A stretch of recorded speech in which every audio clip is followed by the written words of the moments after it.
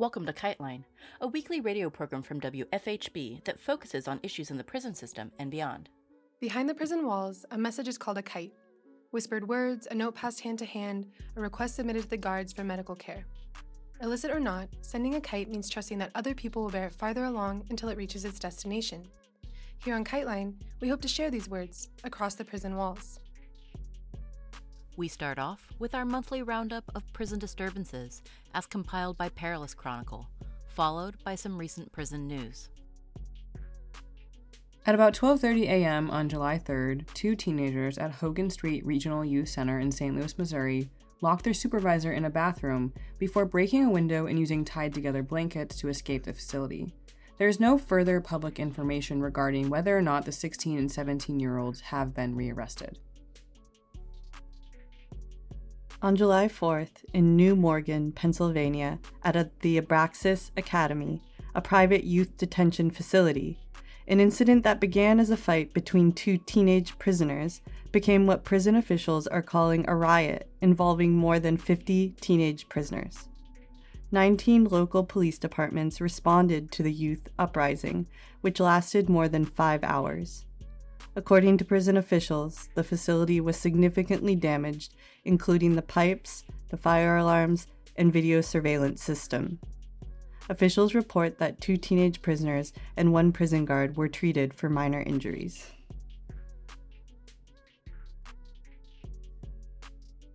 At around 3 a.m. on Friday, July 7th, 2 prisoners escaped the Bi-State Detention Facility in Texarkana, Arkansas.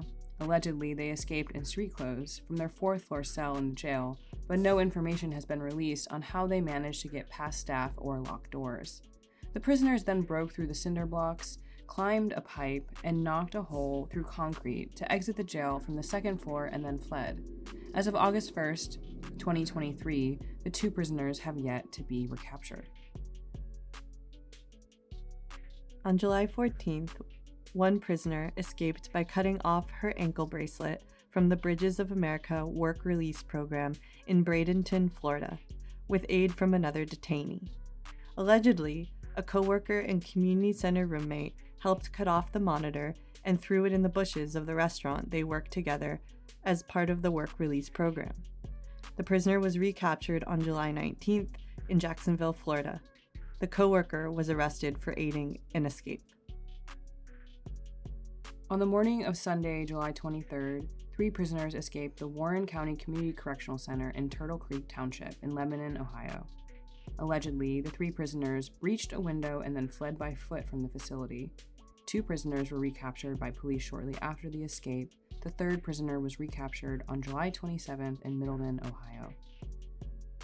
On the morning of Monday, July 24th, 2 prisoners escaped from the Carroll County Jail in Huntington, Tennessee.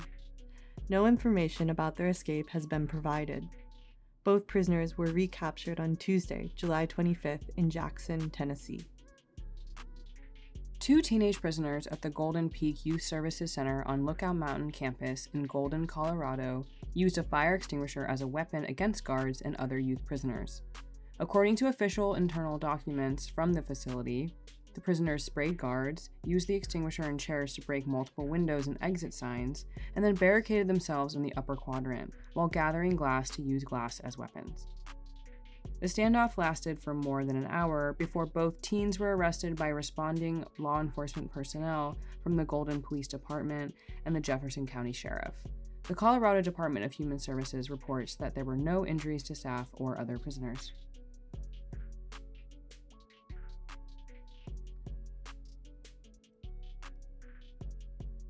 On the morning of Monday, July 24th, 4 prisoners escaped from Bend County Jail in Las Animas, Colorado. According to sheriff officials, the prisoners bunched up the sheets to make it look like they were still in bed, broke through the sheetrock ceiling of their cell, crawled through the attic, and escaped through the back of the jail. 2 prisoners were recaptured on Monday in Las Animas, Colorado. Another prisoner was found deceased later on Monday in Pueblo, Colorado, allegedly due to an overdose. The 4th prisoner has yet to be recaptured as of August 1st, 2023. On the evening of Thursday, July 27th, 2 prisoners escaped from Macon County Jail in Oglethorpe, Georgia. According to sheriff officials, 2 prisoners climbed through the jail's air conditioner vent. Staff didn't realize the prisoners had escaped until the following day, 5:30 p.m. on Friday. 1 prisoner was recaptured in Columbus, Georgia on July 28th. The other prisoner has yet to be recaptured as of August 1st. At 8 p.m. on Friday, July 29th, 13 youth prisoners held at the Los Padrinos Juvenile Hall in Los Angeles, California, reportedly assaulted guards, escaped their units, freed prisoners from an adjacent unit, and attempted to escape by scaling the walls of the facility. According to interim probation chief Guillermo Vieira Rosa, 7 of the youth assaulted guards with pieces of broken furniture before exiting their unit. The youth prisoners broke the window of an adjacent unit from which 6 other youth prisoners joined them on the facility grounds in an attempted escape. Prison officials say that the event lasted several hours and multiple law enforcement agencies responded to quell the uprising. Probation department officials report the use of riot gear and a sheriff's helicopter. One 18-year-old managed to escape the prison grounds but was recaptured in a nearby golf course. According to officials, there were no serious injuries to the youth prisoners or prison guards involved. On Monday evening, July 31st, 5 prisoners attempted to escape from the Santa Barbara County Jail in Santa Barbara, California. According to sheriff officials, 5 prisoners were found in an unauthorized area during a routine linen exchange in which they defeated 1 layer of security. No other information has been provided. The GEO Group's detention facilities in California have once again been the location for brutal treatment and striking resistance. Back in 2020, when COVID spread rapidly across U.S. prisons, protesters housed at GEO's California ICE facilities brought attention to dangerous conditions by going on hunger strikes. 2 years later, detainees struck again in protest of the $1 a day pay they earn for cleaning and otherwise maintaining the prisons. While California's minimum wage is now $15.50, ICE facilities are allowed to pay just $1 a day by ICE's own, quote, performance-based national detention standards. These standards justify the low wage by calling the work program voluntary, but detainees say they are retaliated against when they do not participate, and that wages are essential to fund commissary purchases as the food served by detention center is inadequate or inedible.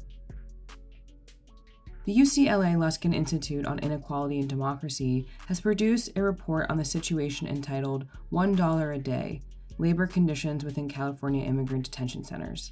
The ACLU is also supporting the strikers with a lawsuit which prompted California's OSHA to fine the GEO Group $104,510 in December 2022. The UCLA report explains that the filing of grievances significantly increased after the strike began, as GEO staff used disciplinary write-ups to punish people for participating. More violent measures followed the lawsuit.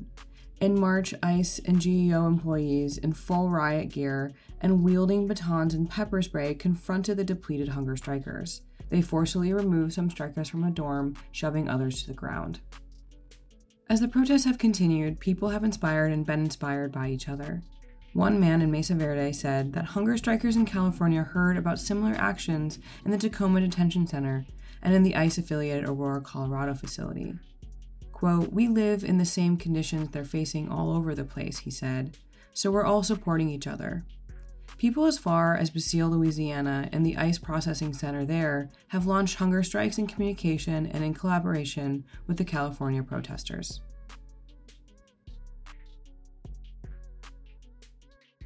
As a record-breaking heat wave sweeps across the country, at least 9 inmates have died from cardiac arrest in Texas state prisons with no central air conditioning since mid-June.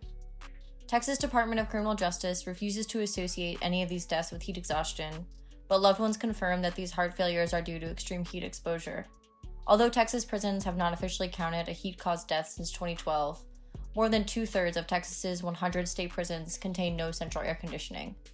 Inmates describe temperatures regularly go past 100 degrees this time of year in their cells, and many must flood their toilets and lay down in the water to prevent overheating. On July 18th, loved ones gathered at the Texas State Capitol for a press conference, demanding lawmakers enforce air conditioning installments in all Texas prisons. Tanya Naranjo, mother of John Southards, who died of cardiac arrest on June 28th at Huntsville Unit, spoke out about her son's death at the press conference. She described the conversation she had with John just hours before his death. He complained he had to drink water out of his toilet because it was colder than the sink water, and that he was having trouble breathing in his cell from the heat. His body was covered in a heat rash when he died. In June, a federal court repealed California's ban on private immigration detention facilities. The ban, a result of Law AB 32, was aimed at both immigration and criminal detention facilities run by corporations such as the GEO Group, CoreCivic, and Management and Training Corp. The ban remains in place for private prisons. Jackie Gonzalez, Policy Director of Immigrant Defense Advocates, explained that AB 32 was introduced at the height of the Trump era when there was an attempt to aggressively expand immigration detention through private corporations. The ban lifts as the COVID-era border restrictions known as Title 42 expire. Their expiration has increased the numbers of people detained in immigration facilities, where abuses such as moldy food, overuse of solitary confinement, and fatal medical care continue.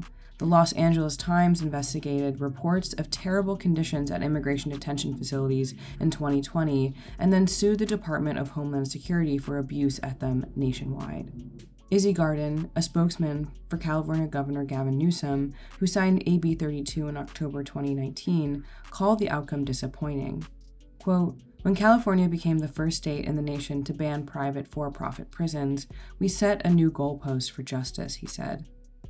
History will not look kindly on this industry that commodifies individuals and routinely violates basic human rights.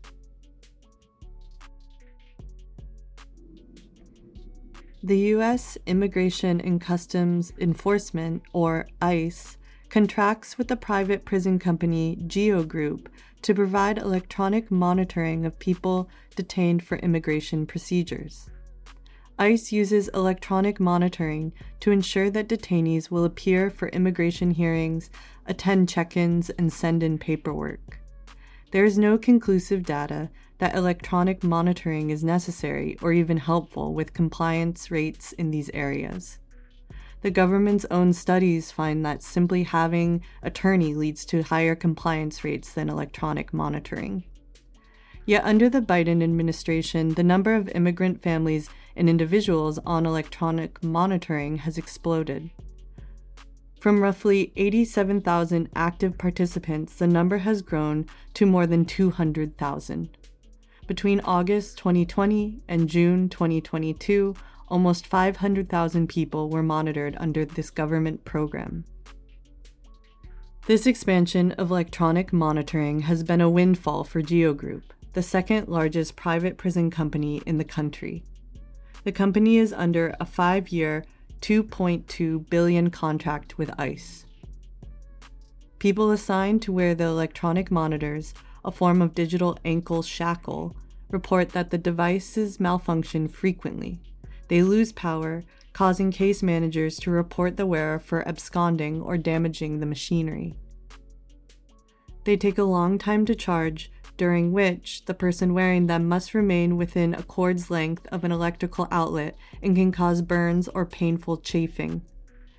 The devices also gather an enormous amount of personal information, including names, addresses, social security numbers, locations, friends, family, associations, vehicle numbers, and whereabouts.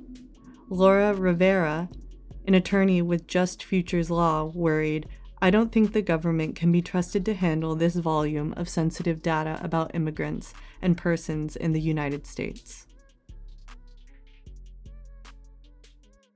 And now we close our episode with a feature created by students as part of Dr. Nicole Siegel's Inside Out program at Indiana University. As mentioned on the show previously, the Inside Out program was started as a means of bringing together campus-based students with incarcerated students for a semester-long course held in a prison, jail, or other correctional setting. This feature was written, recorded, and edited by students inside and outside of the prison walls. Content warning for repeated mentions of sexual harm. James S. Gordon from the book Transforming Trauma. Hope. Hope includes our expectations and desire that something will happen. It is also more deeply our trust that what happens will somehow serve and benefit us. I like that. Only when we are stuck in our emotions, when we replay them endlessly, like a needle jumping in a scratched groove of a vinyl record, are they likely to warp our minds, damage our bodies, and distort our relationships. And there you have it, from Gotti. Hi, I'm Hales. I'm a senior at Indiana University studying law and public policy with a minor in communication and public advocacy. Hey, I'm Sylvie. I'm currently a sophomore at Indiana University studying psychology with a minor in criminal justice. Hello, family. I'm Gotti, and I'm currently doing a 5-year sentence here at Plainfield Correctional Facility. So we have participated in a program called Inside Out, where we attend class every Friday at Plainfield Correctional Facility and get to work with students from Indiana University and also students from Plainfield Correctional Facility. Shane recently read the book Transforming Trauma by James Corden. We'll be drawing a lot of ideas and concepts from this text that was shared by us and by Shane and his takeaways from it. Harm is like a cut. Trauma is like a scar. Harm is like a cut. The incident that caused us harm may only last a minute. It may sting, burn, or slightly be physically painful, but it is only a cut. It will heal in time. In Transforming Trauma, Dr. Gordon argues, only when we are stuck in the emotions, when we replay them endlessly, like a needle jumping in the scratchy groove of a vinyl record, are we likely to warp our minds, damage our bodies, and distort our relationships. It is chronic, powerless frustration and smoldering, life-spoiling resentment that do the greatest damage. Harm is like a cut. Trauma is like a scar.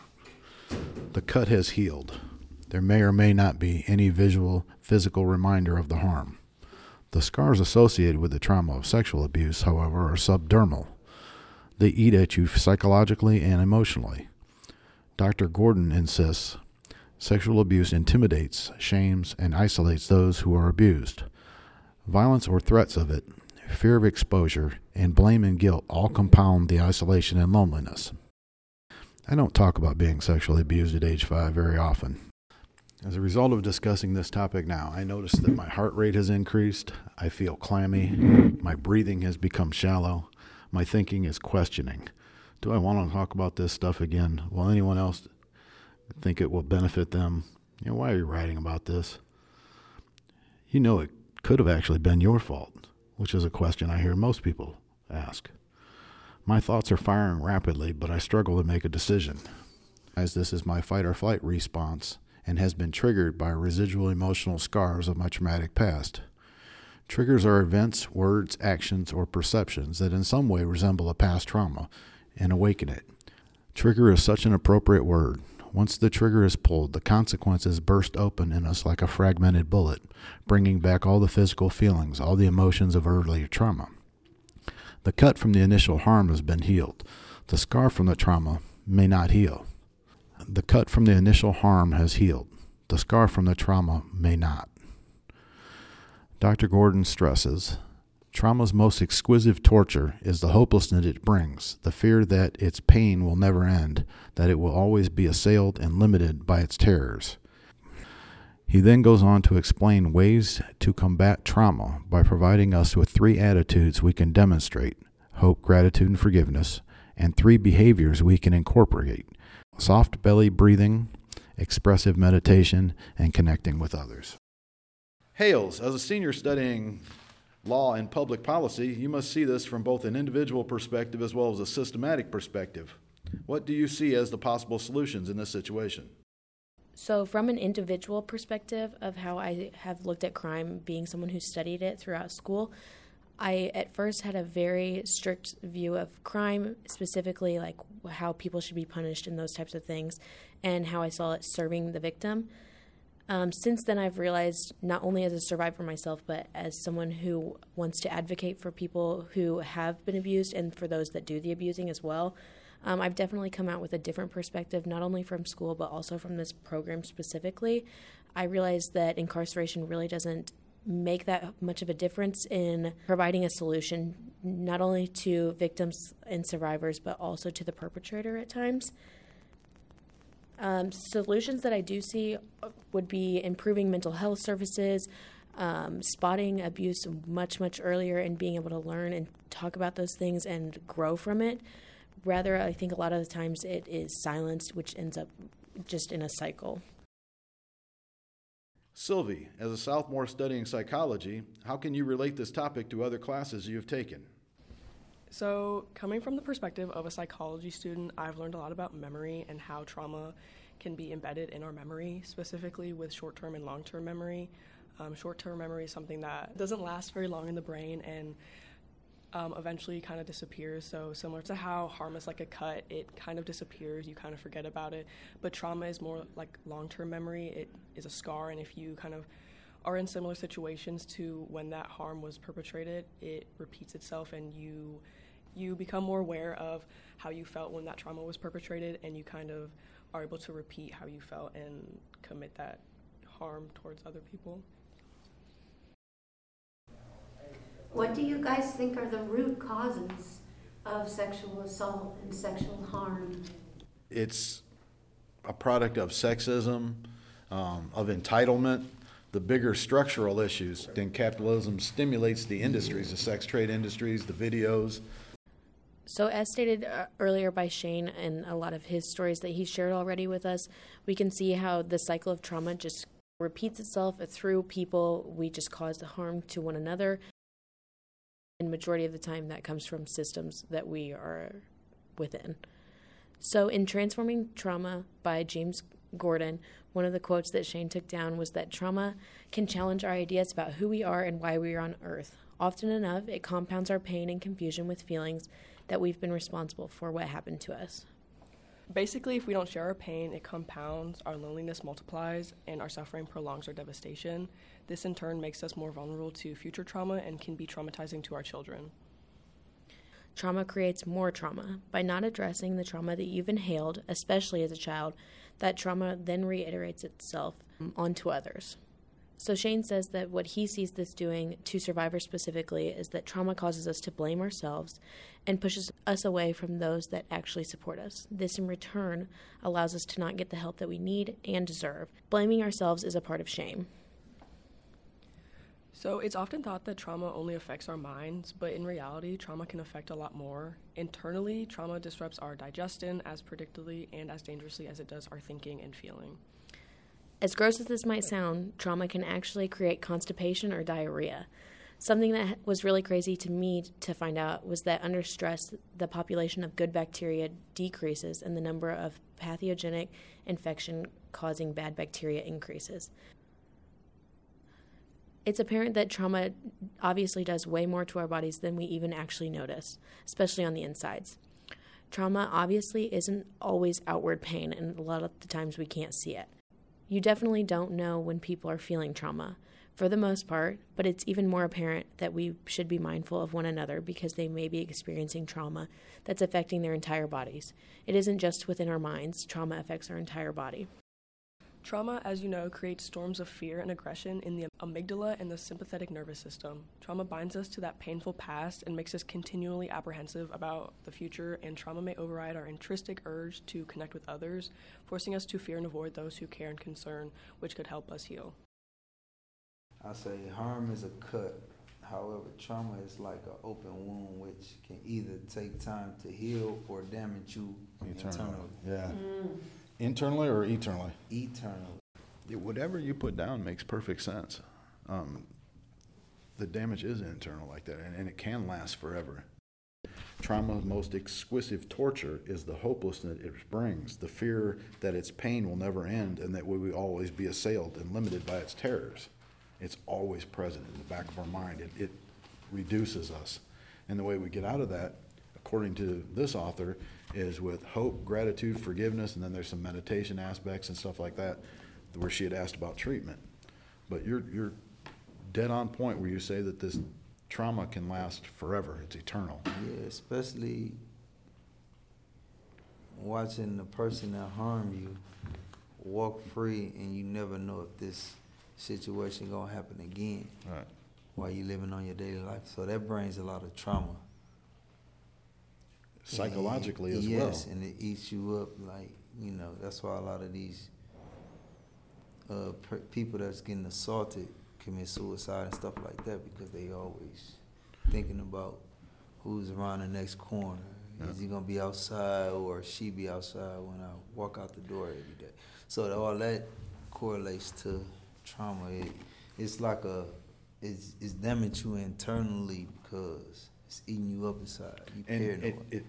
It steps on your like chest. It kicks the air out of you. At the Indiana State Prison, when I was stabbed multiple times. I never had a conversation with the guy. Didn't even know him. He was looking for an unaffiliated white person that he could stab so that he could get out of the unit as a check-in move. Everybody knew it. That right there opened my eyes, because the victim in my case, I had never spoke to before. I never had an argument with. Random acts of violence, you know. So when I became the victim, I knew how it felt. And I was able to process that more. And I sat there on lockdown, and it did feel, like you say, it was going to last forever, the effects of that trauma. It felt like my spirit was stepped on. Right. And I kept saying, why me? What did I do? I didn't do anything to this person. I didn't do anything to deserve this. But if you go rob a grocery store, that clerk never did anything to you. You know, if you're whatever drive-by shooting and you hit an innocent person, that person never did anything to you. And I had to deal with that from a victim perspective, and it really bothered me that I had done that to someone else and made them feel that way, and that they could still be feeling that way. Let's say this person comes to this facility, Right. and you know he's here. Yes. Just that thought process right there will bring a lot of trauma. What I do in these next little situations, Yes. if I see. Yes. The mental process, the Yeah. thinking about it now, because that happened in 'Cause it'll be 2016. eating you up like Still eating me up. Yeah, and that's where that trauma comes in. The Inside Out program has allowed some of us to address our traumas and helped us realize the bigger institutional causes of trauma and how that impacts us. Ladies and gentlemen, thank you for listening to our program. We hope that you now have a better understanding of the effects of trauma and a few ways to combat them. I know all of us are very thankful for the Inside Out program. It allowed us to learn from one another. It also allowed us to gain experiences and to be able to address a lot of things within our lives. So as we stated earlier, just to reiterate, harm is like a cut and trauma is like a scar. But it is important to remember that scars do heal eventually. They just take a lot of time and care. So remind yourself that trauma is not your fault, but it is important to remember that you can grow and heal from it. Thanks for listening, and we hope you enjoyed our conversation. Thanks to Dr. Siegel and her students for all their hard work on the show. This has been KiteLine. Email us at kiteline@wfhb.org or send us a letter at KiteLine, care of WFHB, 108 West 4th Street, Bloomington, Indiana, 47404. KiteLine is intended as a means of communication between people across prison walls. KiteLine, WFHB, or any affiliates airing this program are not responsible for the opinions expressed on the show. Thank you for listening.